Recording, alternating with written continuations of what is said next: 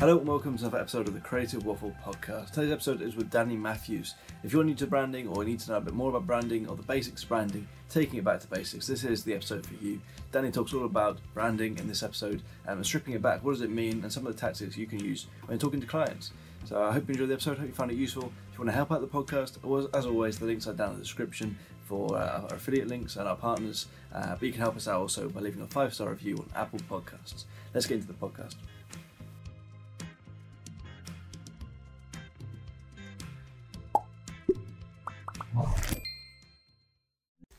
Let's start here like it's a podcast, like it's a chat, not separated and stuff, and then I don't have to worry about thinking about that. So Danny, welcome to the podcast. Thanks for having me. So we've just to be totally honest, we've just recorded an hour of talking about branding and talking about many things that went straight over my head, if I'm honest, because as a young creative, I don't know a lot about branding, and this is something that people listening to the podcast, similar age to me, won't know a lot about the strategy side of it, won't know a lot about what branding means or what branding is made up of, or as we talked about in the last thing that we just recorded, strategy, the messaging, the actions, and then the identity of branding elements. And so basically most of that went over my head, and I want to chat with you now and let you teach me about all this stuff. So that people listening and people that are starting in the industry can understand what makes up a brand a bit clearer. So, but as you said on the last one, we should start off by giving a bit of context of why you're understanding branding more than most designers, or understanding it because you've been in the business side of the industry a lot more than your design side. So, I guess we start with who you are, and a bit of context, I guess. Yeah. Yeah, and also thanks for having me on. Also, I think it'd be really important for us to contrast that with maybe you or someone else from a designer point of view, because it's important to see that contrast and where the differences are. And I think during the conversation that we had previous to this, I think that's what we realised, that actually without that context, it's really hard to understand where all the branding stuff comes from and the strategy, because it's very business-led rather than design-led. It can sometimes get lost. So yeah, I think it's a really good idea. So to start off with, so I'm Danny, of course. I always wanted to be a designer as a kid. It was a dream of mine. I wanted to, essentially, that if I could put my finger on exactly what it is I wanted to do, I wanted to move to Japan. I wanted to design characters and animate them and do the voices of them, because I kind of had this thing about wanting to do voiceover or radio show. I've considered actually thinking about doing that as a side gig, the voiceover stuff again. I just love how you can take like an individual character and you can give it all of its personality and its voice. I find that fascinating. So yeah, the dream was that I would move to Japan. I would get a job in a studio somewhere, Studio Ghibli, if I had to choose one. And that would be my life. What actually happened was so different. I could have never planned for. And I just kind of found myself going job to job, trying to find my way around, like many of us do. I tried my hand at creative industry. I was a tattoo artist. I had a tattoo shop in Birmingham for a couple of years. Great job, great money. I was able to be creative. The stories that come out of people are just fascinating as to why they're getting tattoos. That was a really interesting thing. But the industry back then, that was like 10, 15 years ago, the industry back then was very... it might have been the location, but it was very kind of gang culture led. So it wasn't the ideal place in time as well for me to be doing that. As where I met my wife and moved in with her, and it just made sense for me to give that up. So I moved on and went through the Prince's Trust. Many of you won't know them, but for those who don't, the Prince's Trust was basically a charity organisation where you could put a business plan together and launch a business, and they would fund it basically. bit like lottery funding, I guess. So I went through that whole process, and I wanted to start an eco-friendly design and print company. And that was like, when was that? That was like 13 years ago, and the government had just started talking about eco-friendly and like less plastic and less deforestation and all that kind of stuff. And so it was a time, you know, we all think this sustainability stuff is new, but it's been around for so long, and we've been trying for so long to look after the planet. So I went through this whole process, got to the end, and they said, yeah, sure, we'll give you some money. We'll give you half of what you asked for, which I think in total was about 16 grand. And I was about 17, and I went, wow, where the bloody hell am I supposed to get 8 grand from? This is crazy. Now with all the hindsight and the experience and all the rest of it, I think I'll be able to get 8 grand. Yeah, bothered. But back then it was impossible, you know. So I gave up the business plan, and actually the people who took it on are still running now. Still called EcoPrint. They're still running, you know. Wow. Which is quite amazing. So so that was it. My another stab, but I still didn't stick with it for long. You know, for whatever reason, it didn't happen. So anyway, I ended up in insurance. I started working for an agent of a private medical insurance company. Loved it. Got really into the industry. It was almost a mixture of hearing the stories from the tattoo shop to being able to speak to people and have that interaction. The kind of salesy thing, like the salesy attitudes and the personalities and all that kind of stuff. And I wanted his job, and that wasn't possible because it was his business, and I thought, I'm going to go and do it elsewhere. So I was in the industry for a number of years, and then me and a colleague said, should we go and set up on our own? And we ran a mortgage protection and insurance broker, or we ran an insurance and protection broker for a few years before we qualified as mortgage advisors and moved into that. So still, you know, in business, building a mortgage and insurance broker, still not a designer, still not in Japan, still not animating characters, just didn't happen.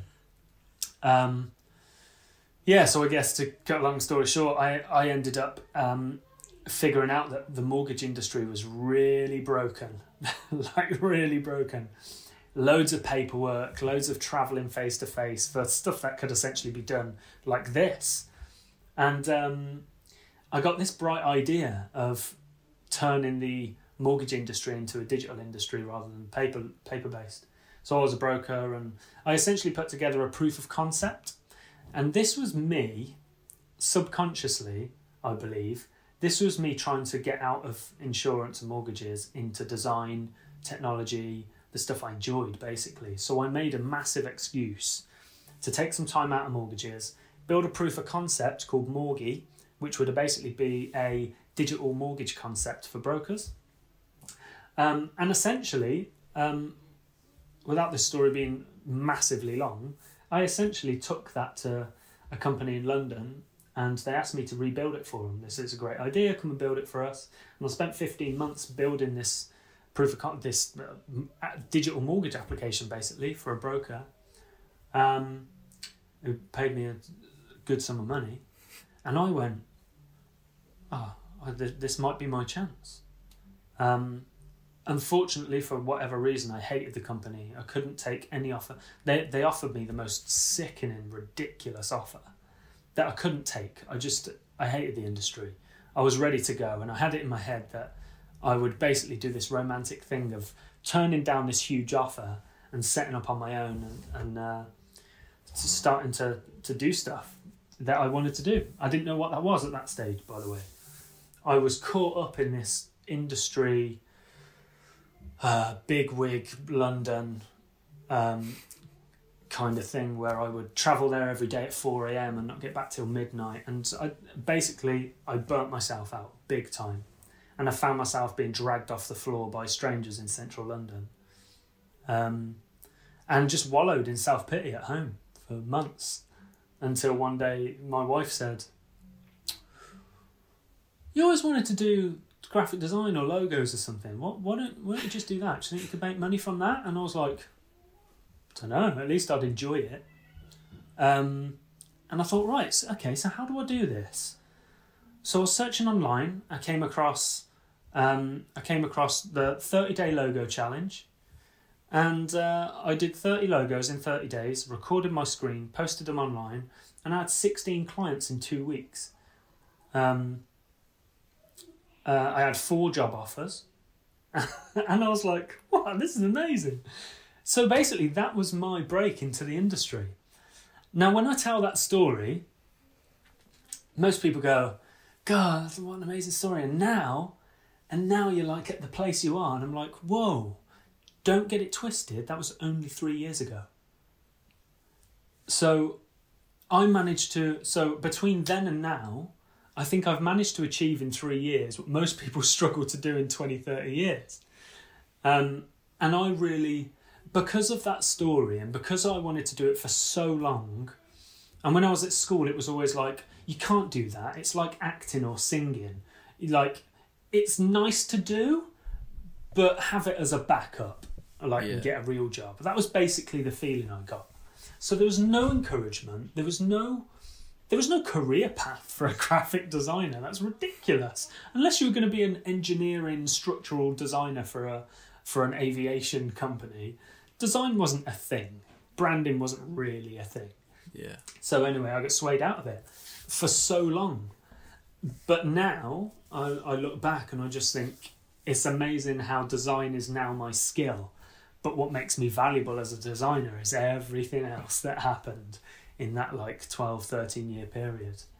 So I want to use that now, hopefully on this, and in future, to try and give the encouragement and support that students and new designers, I guess, and new creatives, that support and that encouragement that you can make it a business or or your dream job, or you can make it whatever you want it to be. But you have to understand that you are not just a tool that draws pictures. You solve real, valuable business problems. And hopefully this is going to be the conversation that helps you to realise that, not only from my experience as a designer, but also my experience in business. So that was a bit of a long-winded intro. I like that though. But, hopefully it gives you a good amount of context as to the conversation we're going to have. Yeah, no, that's definitely a nice introduction. And I didn't realise you're a tattoo artist. I knew you had tattoos, but I didn't know that. So it's nice, interesting. I haven't got as many as I want. I've got to be honest. I think I've got about 12 to 15, but I haven't got. But I'd spent so long doing it that I didn't really have them myself. So it just kind of died off after a while. Do you think you can still do it now? Is it one of those things where, you're? I still get people ask for them, but I don't think I could do it. It's not like a bicycle thing. It is a constantly moving industry where the inks change and so I probably could, because I think I can still pick up a pencil. I'm not as good at sketching as I once was, because a lot of the sketching I do now is very conceptual. It's not art. It's not art driven. So I could probably pick it up again, but you never know. I'll have to get you to give me one day. That's it. Yeah. I still get people ask for them now. I still get messages randomly from people saying, do you still do tattoos? I'm like, no, it's been 12 years. That's crazy. So this is interesting, right? So you've come into a creative design industry as a businessman with a business head, and having that creative outlet as well from tattooing. You know what it's like. You know what creating is. You know how to please a client, I guess. So helping young designers understand that side of it, the business side of it, the branding side of design, and so that we're not just creating pretty pictures. How do we go around that? How can we explain it in a way that means that young creatives will understand what branding is? Okay, so I think it's important to begin with, to get a little bit of contrasted context. So what happened with you, for me to understand? Did you want to be a designer? Was that a thing, or was it just kind of something you grew into, or what happened? Yeah, so for me, I always knew that you could have meaning in logos, because that's the thing that really attracted me to it. Is you can have an organisation's, a company's, business's idea in a little symbol, and have it represent all of that, but in a little identity, in a little logo. So that really drew me in, just having the creativity to be able to picture a message. So I think that's what it was for me. And then since sort of school, growing up on the social media world, like starting a social media account, growing it into a little business alongside of studying, and then eventually moving out into doing it as a freelancer, and then in and out of agencies, and now I find myself in sort of my dream job. So that's a really sped up way of saying it, but yeah. So do you know, like, can you recall the first time you thought that logo has meaning? Like, Yeah. was it like, can you? That's amazing. Yeah. I was expecting you to go, no, I just kind of got the feeling after a while. But, okay, No, so you know, yeah? Yeah, it was That's in school. interesting. It was in school. It was actually the BT logo. I think it was Wally Ollins did it. The BT Piper. I think that was it. When I saw that, Yeah, I nice. was like, wow, that's really, really cool. It's it's got the connection in there. It's got it symbolises the sort of the movement forward in technology, like the BT had at the time. Obviously, I didn't think any of that stuff at the time. I just thought, oh, it's quite a cool picture. But looking back on it, that's the sort of moment I realised. Yeah. I think mine was FedEx Yeah, that's always a good one. back in the day. That was a couple of years later for me when I realised. I said, I think I was next to my gran. I think we were walking through our local town. I said, you know, there's an arrow in that logo. And her mind was blown. Yeah. There's a few logos like that, which, like, I love it when I see it and I'm with mates or whatever, just so I can go, have you ever noticed about that? Do you know? The hidden meanings and the messages. Yeah, it's really good. Really good. That's the whole Pepsi thing is a good one. What's the Pepsi? But is it, you know, like the fat Pepsi guy. smile thing? Oh, Yeah, it's the a fat smile. guy, and then it's like a smile. Yeah. It's funny, like, these things you see. But yeah, every time, like, a mate gets, like, standing at a bar and they have, like, the Pepsi sign or whatever, I just have this urge to go, have you ever noticed something about the Pepsi logo? No, it's interesting though how you can recall it. I didn't expect that. So that's cool. So you went, like, so that was a school thing. You wanted to do this, and then you basically ended up here. Dream job. When did you think, I'd love to design stuff for a football team? That really was always through my thinking and original start off. But I've always navigated towards sports, and I always wanted to do sports. But then it was only probably a year or two ago when I realised, actually, I really, really want to do this. And I don't really want to do anything else, which is why in previous podcasts, like from the first sort of 100 episodes, I've noted that I said I don't like working in design studios, which I know is wrong to say, because what I actually meant is I don't like working on non-sports projects. Yeah. Brilliant. Yeah. So yeah, last couple of years it's really honed in, I think, but it's always been there. Nice. So how do you so when was it that you first thought that I need to learn about this stuff? Like, there has to be, because I think of branding. If I tried to think, if I was in that position and I didn't already have an experience in business, what would I think branding is? And I think it's the same as most people. I think it's like the visual elements. I would have loved to start this conversation by you saying, like, what is branding, and me just going, oh, it's like a logo and a colour palette. That would have been hilarious. But so I think I would think the same. So I have no judgment about the clients that I deal with when we have a conversation and they say, yeah, I just want to change, get a new logo, and I need to figure out what my colour palette is. I never have judgment there, because I get it. I think that I would be the same. But it does make it all the more amazing to see their eyes light up when you tell them that, actually, what's the problem? And then you tell them how you can solve it, and they go, oh my God, I never realised that this was a thing. I thought I'd have to speak to a business coach and a consultant and someone else and, like, a process management company, and and like I can literally do this with my brand. Like that's amazing. So what we're getting to, I think, is how the new designers or younger students maybe that want to go into this industry, how do they understand more about that?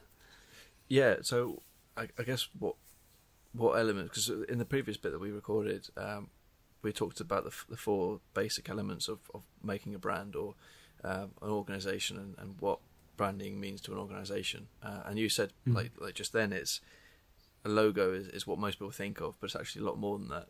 It's the strategy behind it, it's the messaging and the actions and behaviours the identity has outside and inside as well, inside the organisation.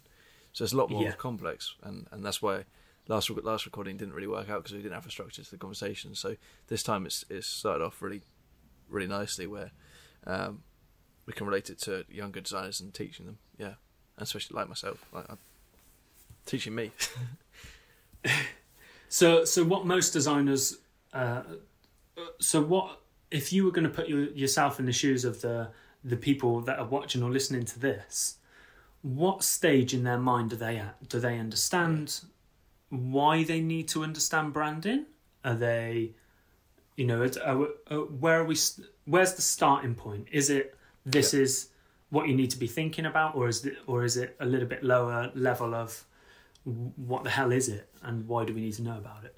So I think it's that one. So it's for me at the moment, it was, well, coming into the industry, it was, okay, I know when a client comes to me and says branding, okay, that means the look of the company, right? And it's actually a lot more than that. So a lot of people don't know the more of it. So everyone, like you say, thinks of the letterheads, the business cards, and the logo, but that's just the identity part of it. So what else is there? Why do we need to understand the other stuff? So when we're trying to build a company, the one thing that we need more than anything is for our customers or clients to have essentially like an ultimate confidence in what we do, and that we're going to provide some kind of value in exchange for their money. That's all it is. Like, money's a man-made thing, so all you have to do is have a fair exchange of value in return for what you do. But to get to that point, it's not like how does the packaging look or what's the logo look like. There's a lot more before you get to that stage for you to build that confidence in people. Number one, you need to also build it in the team or the staff that are going to be giving that product to the end user. And the people who are going to be giving that to the end user and explaining what it is and telling them about your story and how great you are isn't going to happen unless the leader has it, unless the boss, if you like, or the leader of the company has this very clear vision of what he wants the company to look like, how he or she wants to go about business, how they want to behave, how they want to talk, and essentially the strategy element of how we're going to go from where we are now to putting that product in that person's hands and everything in between. And I think half of the problem is we should start with the end in mind, but we shouldn't start with the end product or the end goal, which is the visual stuff. There's so much that informs what happens to the visual stuff in the meantime. So this is a good point. So a lot of young designers come into the industry and they get told that they have to ask the client questions, but we don't understand why we're asking the questions, right? I mean, we don't know how to use those answers that we're asking the questions of. We don't know how to use those answers in the design work. So we say to a client, okay, well, who's your nearest competitor? What sort of brand identities do you like? What sort of logos do you like? What colours do you like? We're not understanding the reasoning why we're asking the questions, and we're not, like, the deeper questions, things like your target market and how the target market affects the design and how you can, if you're designing for kids, how you need it to appeal to kids rather than just a broad design. So why do designers need to ask those questions? Yeah, so there's two parts of it. So we need to ask the questions to get the understanding. The one question you should be asking is, what's the problem? if you ask that question, the conversation usually flows. And the client will usually tell you what the problem is, and you'll get a general feel for that. The rest of the questions you ask is basically research. You're basically getting a head start on research, and understanding what the client understands about their customers. Doesn't mean to say it's right. It doesn't mean to say that they're correct. They could be completely wrong. But that is kind of where we come in and help. We try to align essentially what they think their audience are to what they actually are. So before you even get to the design stage, you already have the strategy, the messaging, and the behaviours, and they're essentially confirmed by actual customers. So I kind of get what you're saying, that we ask questions, but we don't necessarily know why we're asking. So we can ask them, who are your customers, who are your competitors. But then when we go back to the office or back to back home or wherever it is, you kind of sit down and go, I've done all this research, but what now? Like, where do we go from here? Design, yeah. So things like, and I mean, in school or college, you learn about design and colour theory and all that kind of stuff. There's always going to be, I guess, a psychological element to colour and all the rest of it. But even that's a grey area. There's the age-old thing of, I thought red was danger. Well, no, it's passion, actually. And you're like, oh, God. It's a bit like star signs, isn't it? It's like yeah, exactly. Yeah, it's like, I've just read my horoscope and it's exactly what I wanted to hear. Yeah, I'm sure it is. Yeah. So we've got all these answers to questions, but we don't know how to interpret them. We don't know how to put them into design. And really, that's kind of not your job. Your job is to find out if what the assumptions are that you're making are true, or what the assumptions of the client are making are true. And that just takes communicating to the consumer, the end user, the audience, whoever that may be. I really wouldn't like this kind of stuff is where the only way you're going to get the answer is by doing it. There's no point in assuming. You have to do real stuff, and I believe that this is actually part of the problem. The fact that designers, when they're learning, they don't work on real projects. They work on their own personal projects, or assumed projects. And even when they do go and get a job and they work in agency or industry or wherever they go, they're still not given the responsibility of doing that either. So it's like, oh God, like we don't get the experience. So how it's like the chicken and egg thing. You have to do it over and over again to really understand it. But if I could give you any pointer or direction, it's just that you always want to have the problem and the end in mind. And branding is such a broad subject that if you pin it on a problem or a specific problem that a client has, everything becomes much easier because it's very directed. It's very you basically silo the response, what you do basically. So let's give an example. So a problem that a client might have is they're not getting enough customers, and then they come to a graphic designer because they want to change the logo, and they feel that might they feel that an upgraded look and feel for their company might help them get some more customers because it might be targeted the right way, or it might freshen up the brand. Great. So how does that example play into the situation? So first of all, it's really, really good to understand that the problem the client thinks they have sometimes isn't the problem. So they'll say to you, I need more, the problem is I'm not getting enough customers. Okay, well, why are you not getting enough customers? Why do you think that is? Oh, I just need to update the logo and the feeling. Okay, so what's the real problem? Like, because it's not just that you've got a crappy logo. Come on, and you can. So I think part of the skill of this is the questioning. It's the line of questioning. What's the problem? Why do you think that's the problem? You'll probably find that sometimes, especially if it's a small business, which is kind of who I'm used to mostly. If it's a small business and there's only a handful of employees, it's usually more to do with confidence than it is anything else. And even though I do believe that, there has to be a problem that you're solving, and that, sometimes I think we inflate things to justify a price.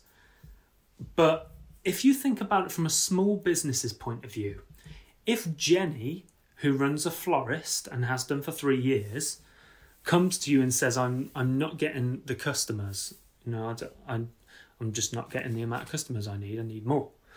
The problem might not be that she needs to get more customers. The problem might be that when you think about businesses and how they start, she might have funded the business herself 3 years ago, invested a lot in stock, say in the florist, and making sure the suppliers give her a regular load of flowers that she can make up.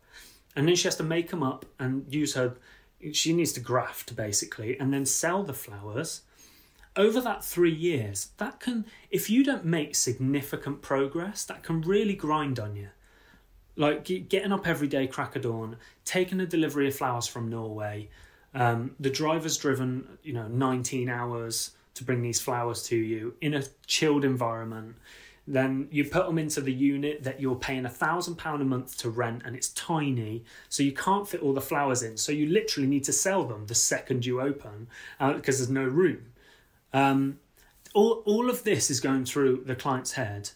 And all they think is, I just need more customers. When actually the problem is she's been ground down so much, Jenny is about to close up. But if you can design something, a logo, for example, in this example, if it's as simple as, Jenny, I can design you a logo that you love so much that you can't wait to scream about it. And it will give you that much confidence that you end up creating more content online, shouting about yourself in the street, making more relationships with the businesses either side of you and over the road. All of a sudden your network grows, and all that's happened is you've got a new logo and you feel great about yourself. It's like in that example of a small business, it's exactly the same as going to get your hair and nails done. So sometimes branding isn't this big, very magical, mysterious thing that we inject into companies through this big, elaborate strategy. Sometimes people just need their hair and nails done. So let's go with a different example, right? Something a little bit bigger that we're kind of used to hearing about, because I think it's good to have the contrast. So you might need to help me out on this, by the way. So it's a larger company, 100 employees. CEO, managing director says, I'm thinking about giving the brand a refresh. Yeah? Okay, what's the problem? Don't know, I just think, we're outdated. We've been going for 15 years. It's a bit of a stuffy industry. Maybe it's like accounting or insurance. Things are moving on, like technology's a big thing now. We're starting to go paperless. Let's go with that. Yeah. I know this industry, I know this. So all of a sudden you've got a client that's like, we just need a refresh. That feels like it's similar to the last example where hair and nails done, it'd feel $1 million, but he's not the only one doing this. You've now got a team underneath him, and the customers don't speak to the CEO. They speak to the team underneath him. So now it becomes a question of what's the real problem? Because it's not that you need your hair and nails done, it's that you need to give the whole company a makeover. And you need to give them confidence as well as you confidence, so they can give confidence to the customer, yeah? So now it becomes a bigger thing. So the real problem is the CEO or managing director has spent 15 years building this insurance company. And they can't do everything. They've got the sales team, the admin people, the accounts, the customer support. They need to make sure everyone's happy. So he's kind of lost the ball on like, how do we actually deliver the service, and like do the staff even care about the bigger goals of the company? Do we need to do a big? There's none of that. It's all complete. It's just it doesn't exist. Do you hear my boy then? Yeah. Oh my god, he's passionate about branding. yeah, he loves it. So all of a sudden we've got this CEO who thinks he just needs a refresh, but actually realizes that he has no vision. And this is a really difficult conversation for him to have. You'd be surprised at the amount of company leaders and leadership I speak to who decide not to go with the branding or rebrand or to go with the proposal. And even though it isn't said point blank as this is the reason is that they're about to get exposed for having no vision, not really believing in the product, and so it becomes a really difficult conversation to have. So, but sticking with this example, they, instead of it being a visual hair and nails kind of job, this is more to do with the vision of the leader and how he's going to transfer that through the company to make sure that the end consumer has enough confidence to buy off them over and over again. So this becomes a bigger problem. And so we get into the conversation of bigger problems, bigger money and all that kind of stuff, yeah? But that's basically it, to give you a couple of examples as to where the questioning leads to the problem and what you can do for them. So from a designer's point of view, and those examples are really, really clear. I mean, that's you've explained those really well, and it makes a lot of sense in my mind from different scales of brands, businesses, having a local business and a more of a bigger business, and how it impacts it internally. But from a designer's point of view, say I'm working with a medium-sized business and they've got a problem. Is it my responsibility to ask more questions, or should I just go ahead and do the logo? It's your responsibility to understand the problem as much as possible. That sometimes involves some difficult questions, but if you ask them with enough confidence, they will realise that you've only got their best intentions at heart. And that takes a lot of practice. I hate confrontation. I hate it. Yeah. I would rather lose out. I'm a people pleaser, and sometimes I lose out because of it. So I hate them conversations, but sometimes I know I'm going to have to ask them, else I'm not going to be able to do a good enough job. So, sometimes you do have to ask difficult questions. But if I can give you a little bit of advice, if the question feels like it's a tough question to ask, because you're worried about, the response, or it's a negative response or whatever, it's probably the most important question you could ask. So make sure you do it. I used to train people when I was in financial services. I used to do training for other advisors. And one of the things I always used to ask is, has anyone got any questions? And before you ask the question, if you're thinking about holding back one question that you're not sure whether to ask, you should probably ask it, because that will probably give you a better answer than the fluffy one that you're going to ask me. So yeah, if it feels like a difficult question, it's probably really important that you understand what the answer is. So what sort of questions? It may be really dependent on the situation of how the client comes to you, but we're sticking with this second example of the medium-sized business who've got an issue and not motivating the people that work for them. How would you solve that problem? Would it be getting the internals together and creating a new logo and a new mission statement and sprucing it up in a way which inspires people, or how do you solve that issue? So I would first let them come up with the solution, and this takes practice, but you can let them decide how you're going to solve the problem, and then lead them down a path for them to realise that it's not actually their decision. and it's not their boss's decision, and that they need to understand that the customer is number one. So you almost facilitate them facilitating getting the answer from customers, which in a roundabout way is just, it's almost like the purpose thing.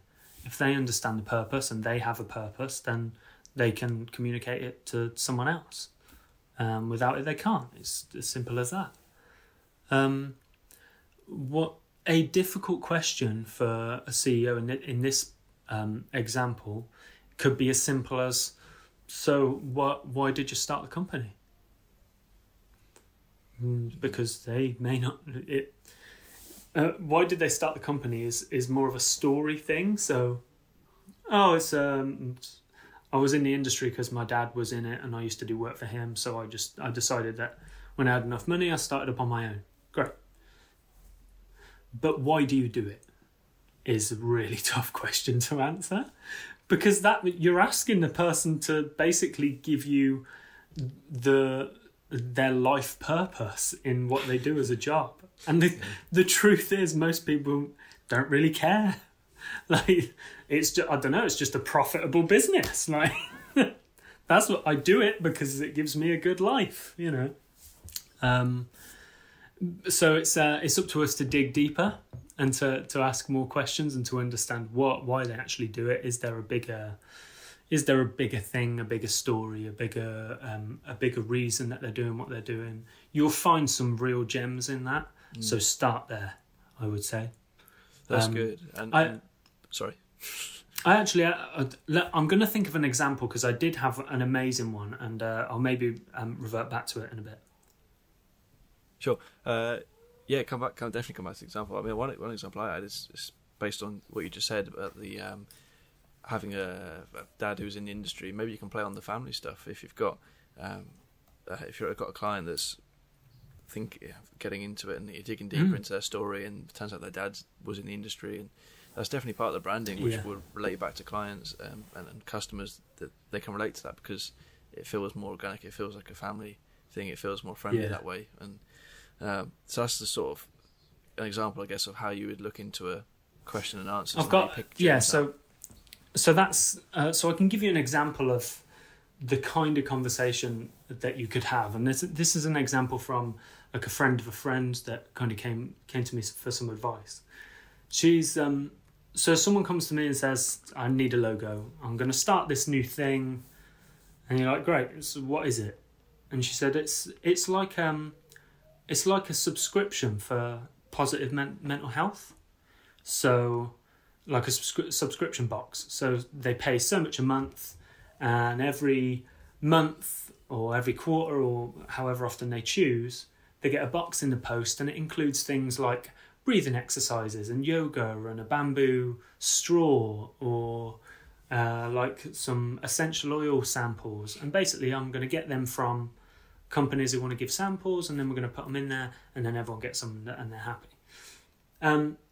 So that's a great concept for a product. Brilliant. Like, what a great idea. To get samples from people so it doesn't cost you much, spread the word, it's almost free marketing for them, and people get these samples and products every month or every quarter or whatever, and it helps their mental health. Great. So I said, so what gave you this idea? And she said, it was just, it was really funny. A Facebook ad came up a while ago, like months and months ago. It's nearly a year, and I completely forgot that I had put this order in for a sample of something, and it was wildflower seeds. And and just after I ordered it, I had a loved one that I knew that started to get really, really bad mental health problems, and they're close to me, they're loved ones, so I almost felt like I was being pulled down with them, like I was making sure they were okay all the time. It's exhausting trying to look after someone's mental health when they're in that kind of position. And I said, so how come this came out of all that? And she said, you wouldn't believe it, one day I was probably at the lowest of my low in terms of mental health. And I had almost caught it off him, almost like it was contagious. His mental health was contagious. She said, and it was the lowest I had felt in so long.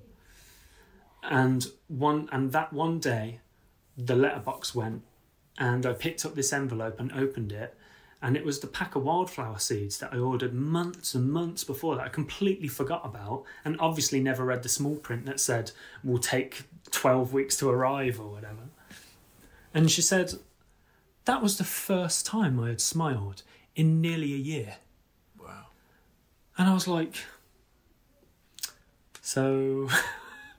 and we're basically sitting in a hotel in Swindon having a coffee, and like we've both got tears streaming down our face.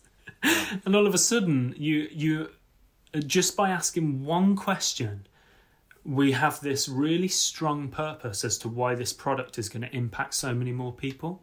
Because if she can tell that story over and over and over, people will love the product, they will love her, they will buy into her story, and not just from a commercial point of view, because that could have been a charity product, a non-profit, and it would have had the exact same effect. It doesn't matter if you're starting a non-profit or a profitable company, or at least that's what the intention is.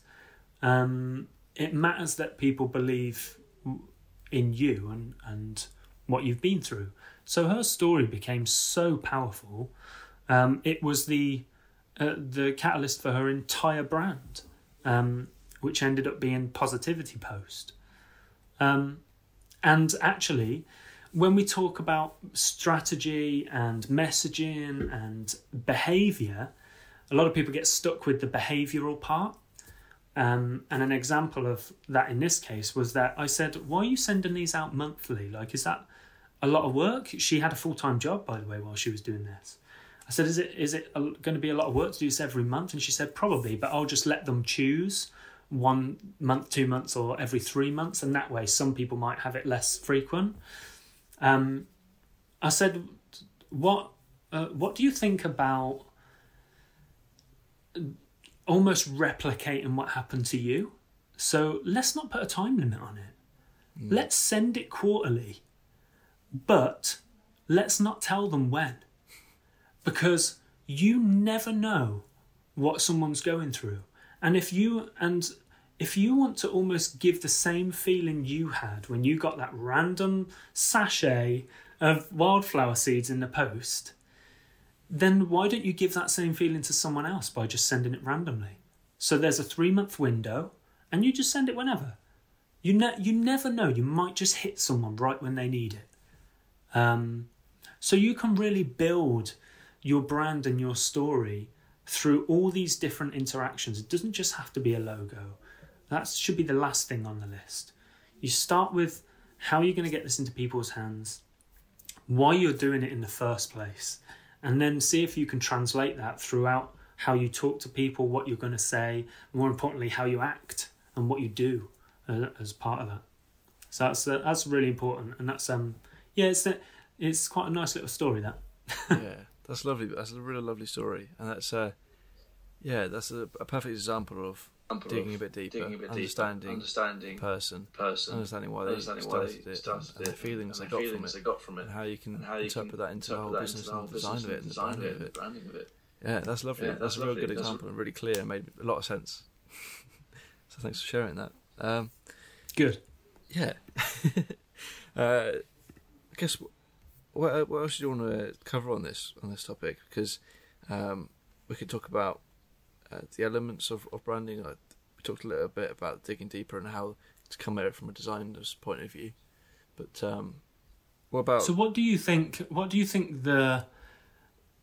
Let's go big. So what do you think the biggest struggle for students and new designers when it comes to going from I design logos to I solve problems? Why they're not making that jump, you mean? Is that sort of it? Yeah. Because it came quite I want to say natural to me. It wasn't natural. I had the same issues, I imagine, as everyone else, but I guess I came to terms with it quicker because I'd had most of the problems through running my own business. So I just had to understand why it was branding that would solve that, I guess. I think but it's that a might bit be of different education. for others. It might be the education side of it. We don't get told the whole. You need to be asking more and more questions, and you need to be the reasonings why you need to ask more questions, and the reasonings why you need to dig deeper, like you just said in that story. Yeah, I guess that's that is a difficult part. It's because a lot of it is to do with individual circumstances, like, and doing it really, because everyone's different, and you'll always get a different answer.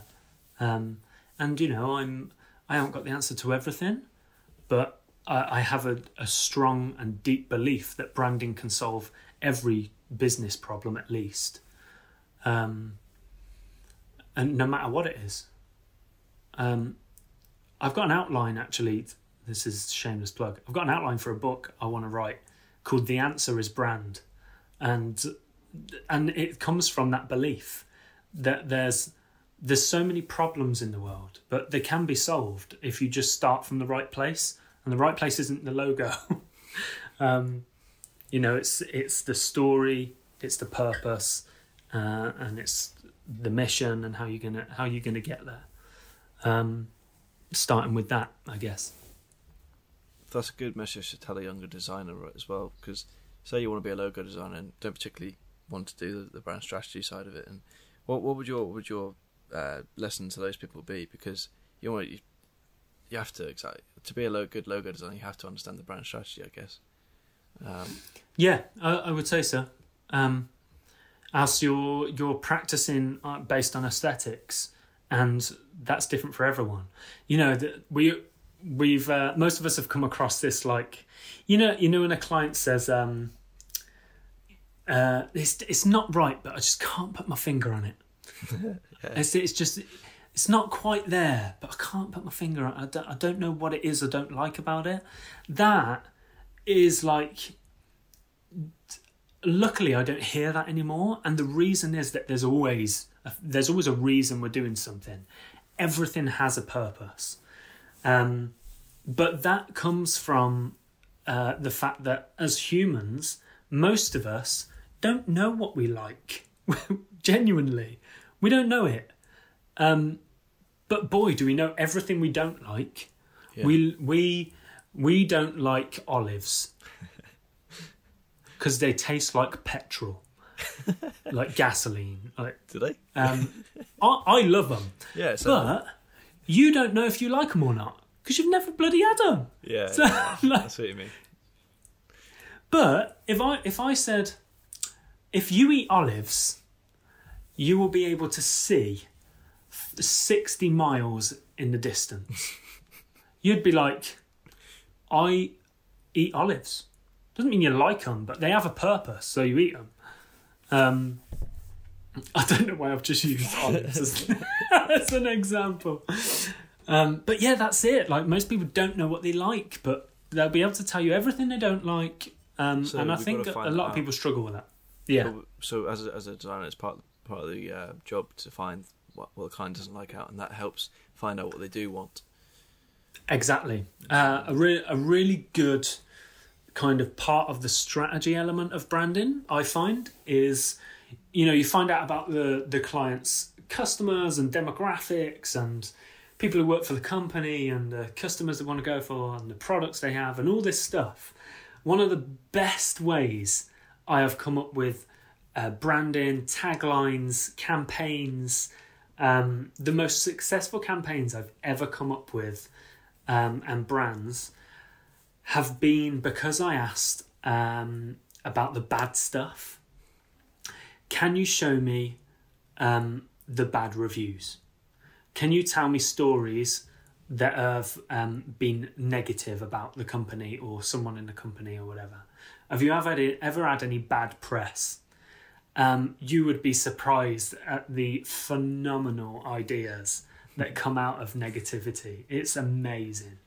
So one of the that's a little secret tip. All the positive stuff's out there.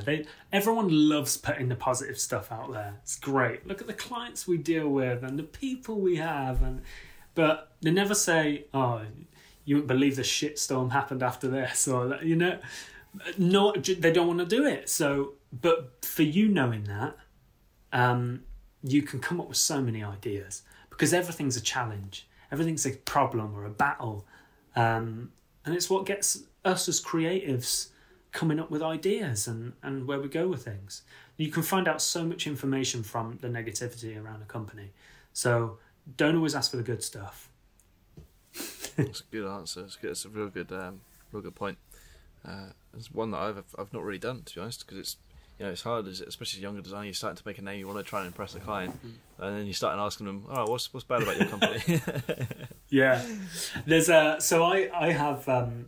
I've got a client that I've been dealing with for the last couple of years now, and we're just about to change the campaign. But they are basically they're a specialist legal firm for a type of financial product called equity release. So to give you a bit of background, basically equity release is basically when people get to a certain age, usually over 65, 75, 85, they can release money from their household, from the equity in their property. So if I own a house that's like 300 grand, I'll be able to get 100 grand out of the house like that. No, like really easily, because I've got the equity in the house. If I don't pay back the 150 grand, they'll just take the house, like bothered. But in order to do that, because of the age range that happens in, you have to have a solicitor basically sit with the client and go through questions and make sure they're of sound mind and all the rest of it, to make sure that they're not being done over, basically, or taken advantage of. So there's a specialist equity release legal firm in the UK. They're the only one in the country, right? So when you see articles that say things like, we're not like these one-trick ponies, yeah. When you see people talking about one-trick ponies in articles that is in a magazine only relating to your industry, you know it's about you, right? You know that he's talking about you. So basically, we were in this strategy meeting and session, and I said, "Great, this is all great. So where's the bad bits?" And they're like, "What?" You're like, "Well, it's something bad must have happened. Like, if you got bad reviews, like, and don't get me wrong. I'm not asking this because I want to know bad stuff about you. I'm asking this because sometimes the best ideas come from the bad stuff. You've seen these campaigns before where someone's had a bad review, and it's basically become the source of their entire billboard campaign because they could basically play on it. This is basically like that. So I said, "Give me the bad stuff," and they said, "Well, there's this industry guy and he's really well known. He runs a legal firm, but he doesn't specialise in equity release because we're the only ones that do it. But he did make a comment about being a one-trick pony, and it's obviously directed at us." And I went, "Great." So we basically created a horse out of their logo shapes. Yeah. And we built this whole campaign around basically this one-trick pony, and the tagline was, "Sometimes one trick is all we need." And we ran that for 2 years. And the increase in business, not only business, but PR, exposure, the increase in... Actually, the managing director started a legal software company off the back of it, basically. So they can start processing cases digitally. So this is, and that's run for 2 years. And actually, it's only been in the last week that I've spoken to them, and they've said, "Yeah, it's been 2 years now. We probably want to freshen it up a bit and come up with something else." So don't be afraid to ask for the bad stuff, because there's some gems in there. And if you're going to propose something to a company and you want to give like a mild and a spicy version, then that's usually a really nice place to find the spicy stuff. And you never know, they might just go with it. That's a good idea to provide like the milder spice is a good way of putting it as well.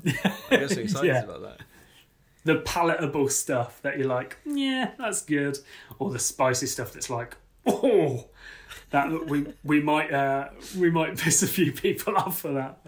And actually, with that example, God, I hope they don't listen to this, but with that example, I believe they went to like an awards night or something, and the guy who said it was there, and they were running a competition about naming their pony. They were like, come and give our pony a name.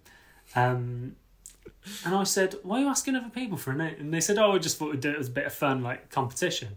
I said, what's that guy's name that said it in the first place? And she said, Pete. I went, Come on, Pete the pony. Come on, we've got to do Pete the pony. And they did. Unbelievable. That's a great story. Yeah. That's fantastic. Oh, yeah, it's a good story. That's great. I got a few of them up my sleeve. But this is why I do what I do. I love this stuff. It's all the ideas and trying to dig deep and find all the stuff, like the meaty stuff that you can use. I don't know how. I get why, but I don't know how designers stick with like, I'm just going to design infographics for the rest of my life, right? Yeah, and not have that progression and that yearning to find more purpose or more meaning in what they design. So hopefully this is that thing. You know what? I think this has been a really, really productive conversation, and will spark ideas in younger designers and help them be a bit more confident maybe when asking questions, or give them a bit more clarity around asking questions and why we need to ask questions as well. So yeah, I appreciate it. I really do. It's been good. Is there anything else you want to touch on about? Because I know we didn't really. I don't know. We sort of skirted around the branding side of it and the actual understanding of what branding means.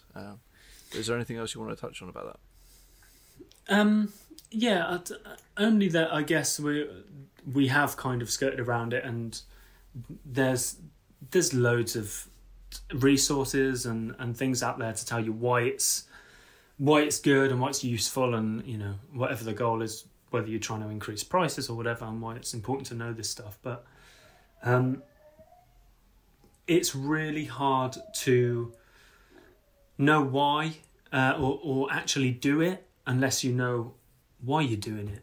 So just if you are a student or a creative that wants to do something a little bit more deeper in branding, just take the initiative to go and learn the stuff and do it.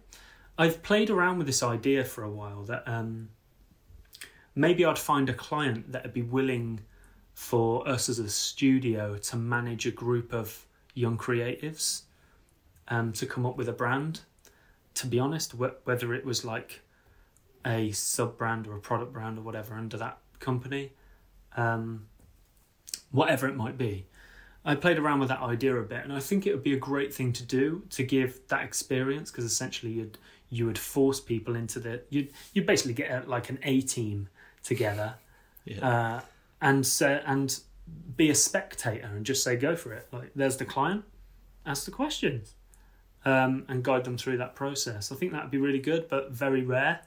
So yeah, it's I'm playing with ideas. I'd love to connect with anyone and just hear what you want. Like, it's difficult for me to know what you want because I haven't been in your position. However, I'm really close to the position you're in now. In terms of me I don't run like this humongous multi-million-dollar agency. I run a pretty decent small agency from my office room in my house since coronavirus, with a remote team, and we're very lean. So I'm really close to where you are at the minute. And I'm hoping that it feels like I'm, even though what I talk about is a bit out there, that it doesn't feel like I'm that far away from where you are. And if I can kind of give you that encouragement and help you along the way, I'd love to hear from anyone who just wants more of a nudge, or that I can help with in any way, or we can help them together, do some content or do another one of these and dig a little bit deeper. But that should give a load of context to a lot of people, and happy to take questions and stuff and do it that way. There you go. I appreciate this. I just sort of, So, can I just explain the way I've been taught what branding is, and from what That's a great idea. Yeah. The way I've learned it, and then you can obviously add to it and correct it and all sorts. So, for me, branding it is. How do I start? I understand now why you struggled so much in the last video. Okay, so branding is, for me, the representation of an organisation or business. Business being organisation, same thing. So it's many things. It's what the client, customer, the consumer thinks of the organisation, the perception of it, how much trust is in the organisation, how much trust is in the products and the services they sell. It's also internal, so it's how much the people that work for the organisation believe in the messages and the what's it called? The mission statement of the organisation, the company's goals and aspirations. Where does the organisation want to go, and what does it want to do for the world, and how it can impact the world? So it's how much the people that work for them believe in that, and it's how the organisation operates around that mission statement, how that organisation operates around a tagline, a message, and how it's going to impact the world. And they have things to represent this, like a logo. They have things to attract the consumer with, like the branding and the visual aspect of the branding, like the graphics and the elements of the graphic designs. So I think that for me, that's sort of what it is. I think that's sort of a bit of a stuttery way of saying it. But yeah, it's how you can get consumers and people that work for the organisation to believe in one common goal, I guess. And there's elements to that. Is that right? Is that that's my understanding of it? Wait there. What's happening? Nothing fancy is happening. My battery's about to go. Just got my plug. Yeah, so I thought you were going to make a massive, really profound point, or get someone in to come and have a chat about it. I'm about to. Okay. What you've just said is why it's so hard. Okay. Because branding is so broad. For any of us to define what it is a mammoth task. And even for the people that have defined what it is, we could still argue it's not right. Because the branding is not a one-size-fits-all. Saying that, what you've just said, is probably right. But also, what other people say is probably right, in a roundabout way.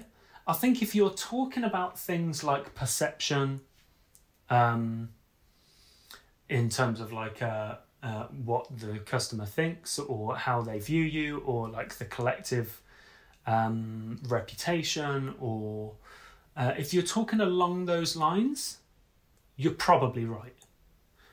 I think but that's why it's hard, right? Because it's such a broad subject, and because it solves so many problems, there's never any context to make it clear. So if I could give you one tip, never try and explain it to a client. Yeah. Oh my God. Or at least not until you know what the problem is. Okay. So explain it in relation to their issue. Yeah. Exactly. Yeah. But because for me, really, my market is startups and small businesses. So I collectively explain it as basically the differentiator. And what I mean by that is that you realise at a certain point in life, you realise that you could walk into a Chinese factory that makes 17 different brands of jeans, and they all use the same material, the same workers do it, the same seams go in, it's all the same fabric, they're shipped by the same people in the same boxes with a different logo stamped on it. And at some point a light bulb goes and you go, it's all the same old shit, just with a different logo on it. And when you understand that, you start to realise that branding becomes the only way that you differentiate those two products from each other. And normally that is because of the story behind the brand, the purpose and what they believe in. And more recently, I've come to understand that brands that have the most impact on the world, like if you think about, let's talk massive big picture. If you believe that we are on this earth to leave the world a better place than when we found it, the only way you can become a purpose-driven organisation or create a purposeful product is by having that thing or that company give value to more than just the person who is consuming it. So that means that every time you eat a burger, a tree's planted. Every time you try on a shoe, a school gets built.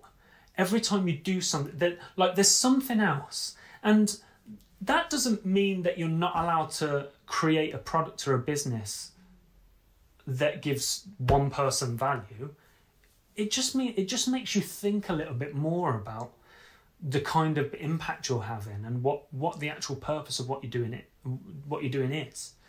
Because no organisation will ever out-exist a purpose-driven organisation if your only purpose is to turn a profit. It just doesn't. You just don't see that. It's like these people who do Amazon drop shipping. Why are you doing Amazon drop shipping? Well, because I haven't got to buy stock and you can earn money. Yeah, but 0.012% of businesses actually make any money from it in the long run and actually build a business out of it. You can, if you want to research an industry that will give you an amazing insight into this kind of stuff, it's the white label and private label industries. They're an amazing place to start because you realise that I can go to a company, get their product and put a different label on it and sell it off for a profit. But what's the point? Like, there's a million ways to earn money. That is the shittiest way. Like, that's not fun. That's like, how can we make a quick buck? And nothing survives that way. But if you go to the private label industry and you go to a brewery and say, look, I know that you brew some amazing beer. Can I create my own here? And they say yes. You have bought into their brand. And all of a sudden that holds purpose because they have a story that you've bought into, or they have a purpose that you've bought into. And all of a sudden the product that you create has been birthed from this story. And you can then take that and run with it as your own. Because it's okay. We talk about differentiation, but it's okay just to believe in someone else's thing as well. You know, there's plenty of products that are licensed, and it's okay for you to, Primark in the UK, that cheap throwaway fashion store, they license Disney stuff. If you like Disney stuff, you'll buy it from Primark. It doesn't matter because you like Disney. Yeah. So you buy it. So yeah, this is if you want to kind of dig into the differentiation side of things, white labeling is a good place to start because it's all the same stuff. But what differentiates them is the brand. It's everything that goes into it. But to try and define it in one thing is just impossible. We know this already. There you go. I hope this has cleared up some people's views on a brand or why it's tricky to understand it, or it's definitely done that for me. Or even the questions to ask around working with businesses and brands and working with businesses on their branding and why we need to ask more questions. I think that'll be the big thing that people take away from this podcast, younger designers especially. Yeah. Nice one. Ask more questions. It's been good. We should have just said that and left it at that, like 15-second podcast. Ask more questions. Yeah, ask more questions. Yeah. Yeah, someone said once about I forget who it is, but it's something along the lines of the quality of the solution to any problem is directly related to the quality of the questions that you ask.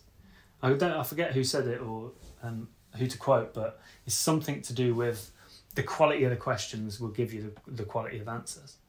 And it is true. Like, you can ask some really crappy questions and get nowhere. You can ask one really good question, and it will send people on this like wave or spiral of story. It will give you so much information. Yeah, I guess it's like meeting someone for the first time, or having a first date. You want to ask good questions. You want to dig a bit deeper, and then find out some good answers to things that start conversations, rather than just saying, "Yeah, how are you?" Like, yes. Yeah. What's your favourite colour? But yeah, imagine going on a date and being like, "What's your favourite colour?" Blue. Yours? Purple. Cool. And then asking questions like, why did you break up from your last relationship? Like, you said you were together 20 years. Like, how come? Why did you break up? That'll probably give you some interesting answers. But also it also gives you an understanding of what you don't want to be, because that you don't want to fall in the same trap. Exactly. Yeah. Yeah. Exactly. Yeah. I think it's have you ever cheated on someone? That will give you loads of answers. That'll tell you so much about a human. Yeah. Well, this is it's really the way you look at it, the way you look at the question as well. You can look at it on a surface level, and then you can also dig deeper like that. You could be scared to ask more, I guess. I remember doing some like UX UI stuff. They use a load of techniques in user experience testing and design. There's like, they do a load of exercises and stuff, and one of them's called the 5 Whys. And I remember that I started to write down, basically just split a page down the middle and have what the client thinks the problem is, and then what the actual problem is. And if you struggle to get to the actual problem, just ask why 5 times. So in this case, it'd be like, what they think the problem is like the example we gave about a logo. So I think the problem is my logo just needs a refresh. Why? Because it looks terrible. Yeah. Why does it look terrible? Well, when I started the business, I didn't really have much money. I just needed to get started, and I just paid someone to do this thing, or got a clip art or whatever. Why did you do that? Because I wasn't sure if I was going to get customers. I wasn't sure if the business was actually going to survive past a year. I only had 6 months savings. Okay, well, why is it now important that you change that? Well, because ideally, I want to make sure that the customers, now I've run the business for a couple of years, I want to make sure that the next customers that buy from me actually continue to buy from me.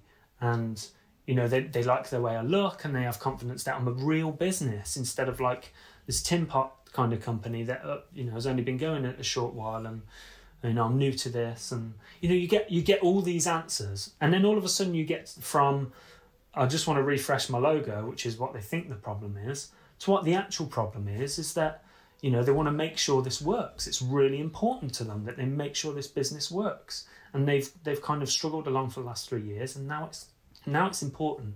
And the one thing holding them back is that they've got a pretty shit logo, and a good logo will really help build their confidence and get out there more and get more customers. Mm. So that takes you from one extreme to the other in a really decent, quick amount of time, just by asking why enough times. And usually 5 is around about the number. It's a good strategy. I like it a lot. Yeah, very practical as well. That's great. Thank you. Really simple, like easy way to drill down into a problem. And I mean, if you're doing it with a client, you don't have to just go, why? Because you look a bit weird. You can actually say, Yeah, and sometimes you might want to preempt it and just say, I just want to do this exercise where I ask you why a few times. It may sound a little bit strange, but it really helps us get down to the problem. You know, it just makes it a bit more comfortable.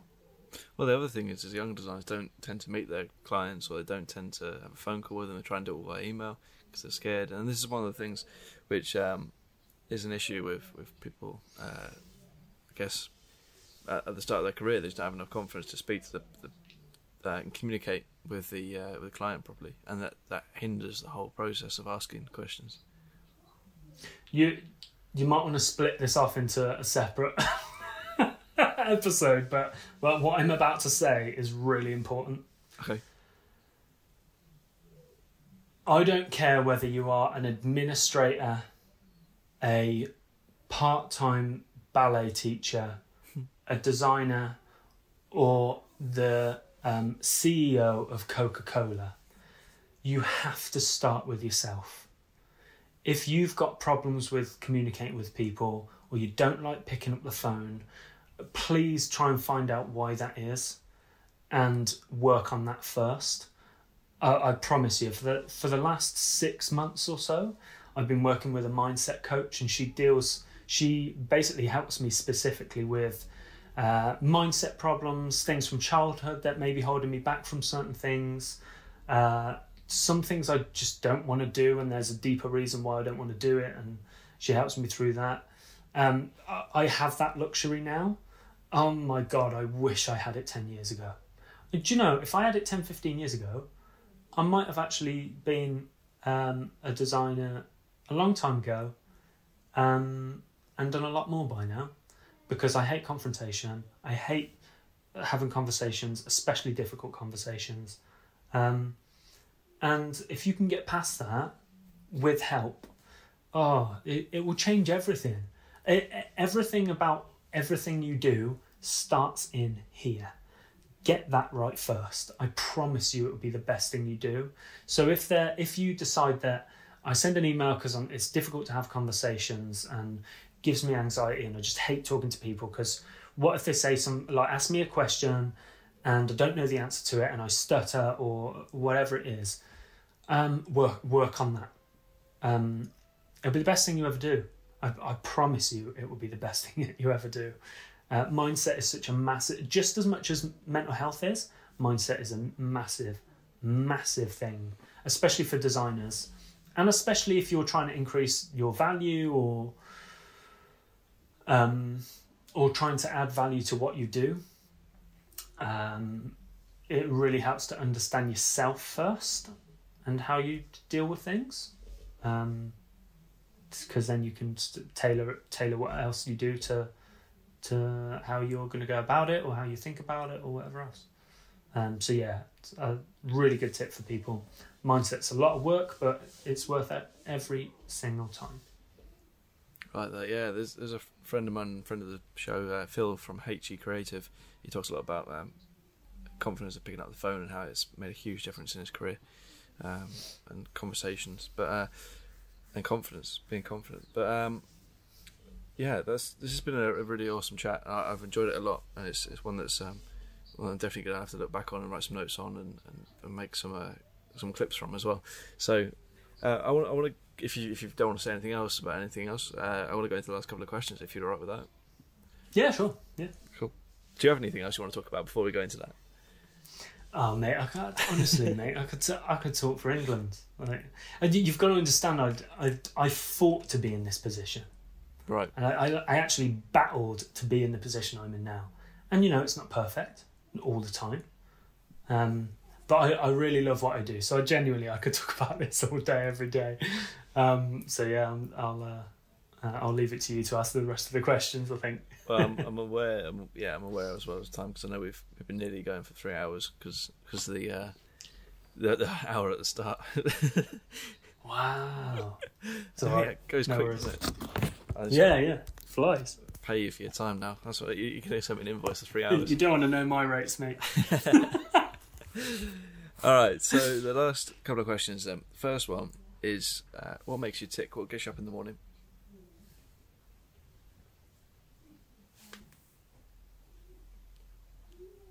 All of this. Yeah. Everything. I've hopefully I guess my story's given some context to the conversations we've been having, of course, but also context in the fact that I still can't put into words. Actually, I'm very bad at articulating how happy I am. Don't know why. I'm working through it. With my mindset coach, I'm trying.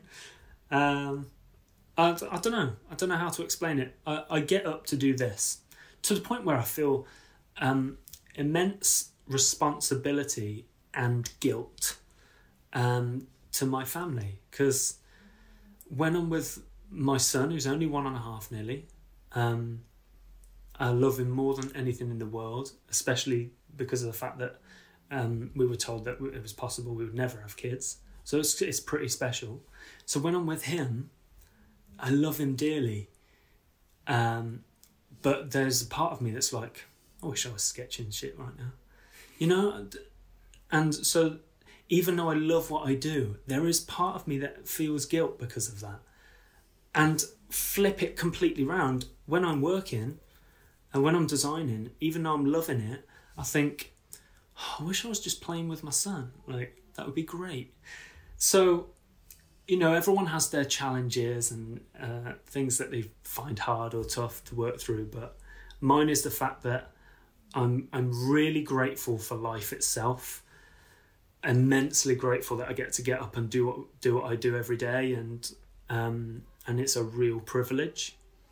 And I fought for it, and I'm really happy with how everything's going, and I will continue to try and make the world a better place through design and through branding. So that is what makes me tick and gets me up in the morning.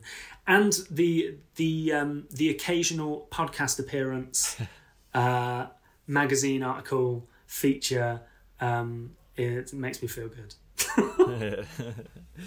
Yeah, that's lovely. That is really, really, truly lovely. I love that. Okay, so what's your best purchase under £100? Ooh, best purchase under £100.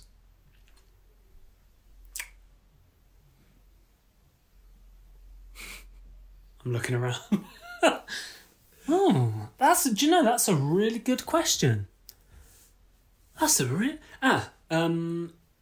Probably the standing support stool that I bought from IKEA. It's a fairly new item, but it's basically a stool that goes up and down. I've got one of those sit-stand desks, so it adjusts, so I can use it as a seat or a support for when I'm standing, because the top basically tilts. Oh. So even when I'm standing, I can just lean on it and I still keep my back straight and stuff. So that's pretty cool. Nice. I think that was about £100.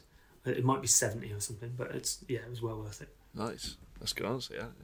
I'm thinking about buying one of these ergonomic chairs and getting my back sorted. Because it's just one become pretty clear to me that designers need an ergonomic chair. Yeah. Because we're always like this, hunched over. Yeah, I found I get problems with my shoulder blade of my mouse hand or my trackpad hand or whatever I'm using, because I find myself that if I'm at my desk too long, and sometimes I put my alarm on and make sure I take regular breaks, but I'll start like this, and after like a couple of hours, if I don't move, I end up like this. Yeah. And I realise that my shoulder's so tense, so when I stop, it aches for weeks. And sometimes I put one of them straps on that straightens up your back like that. And even then, it lasts for weeks. Yeah, they're brilliant. They're really, really good. You literally can't move out of this position. You're like, ugh. It's like having a plank attached to your back. Yeah, they are pretty good. I only really wear it if I'm having trouble, but I should probably wear it more. Because I saw those and I thought, that's probably a bit of a gimmick. Probably don't need that. But if you say it's good, then yeah, interesting. Yeah, pretty good. The next question I want to ask you is, it's obviously a deeper one before we go into the final deep question. Do you have any life advice to 21-year-olds or younger people out there? Yeah, and you can thank Nike for this. Just do it. There's I spent too long not being a designer to waste any time in doing anything that I want to do. So, I said about the mindset stuff and focus on that and make sure you're looking after number one first. I think they give the analogy of like the plane, like putting your own mask on before you help anyone else. And just so I guess the life advice is just to, whatever you want to do, just do it. Like, what's the worst that can happen? There's been really hard times over the years in business, even though it ended up pretty good. And every time it was bad, I remember a business coach used to say, just write down for me what's the worst that can happen. And it was like lose your house, have to live in the car for a bit, not have any money, not be able to buy stuff. And honestly, when you write it all down, you go, it's not actually that bad. Like, yeah, I'd have to sleep in the car for a bit, but who cares? Like, I'd actually quite enjoy it. Yeah. So just whatever you want to do, find a way to do it, and if it doesn't work, move on to the next thing. You don't have to have all the answers all the time. Just do what you want to do what you need to do, and if it doesn't work, move on. Nice. Okay, the last question is, how do you want to be remembered? I want to be remembered as the guy that people come to when they have an idea that they think will change the world.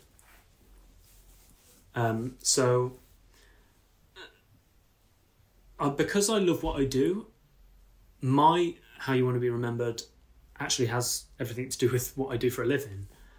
And I love coming up with new ideas. I love helping other people take an idea from just this little spark in the brain to a fully fledged product or business or charity or whatever it may be. And as long as I can continue doing that, I'll be really happy. So that sounds a bit selfish even for me. But as long as I can keep doing that, it means that other people can help change the world in their own little way, and I'll facilitate that. So I just want to be remembered as that guy that when someone says, I've got this thing that will change the world, I'm the person they come to make that a reality. Nice. Love it. Where can people find you, check you out, and say hello to you on social media?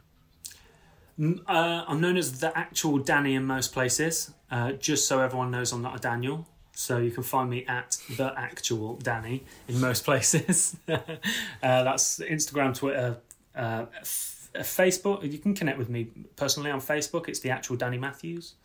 I think that's it. And if you want to check the studio out, it's dannyand.co. But other than that, connect with me. I'm happy to chat and answer any questions and give you a hand in any way I can.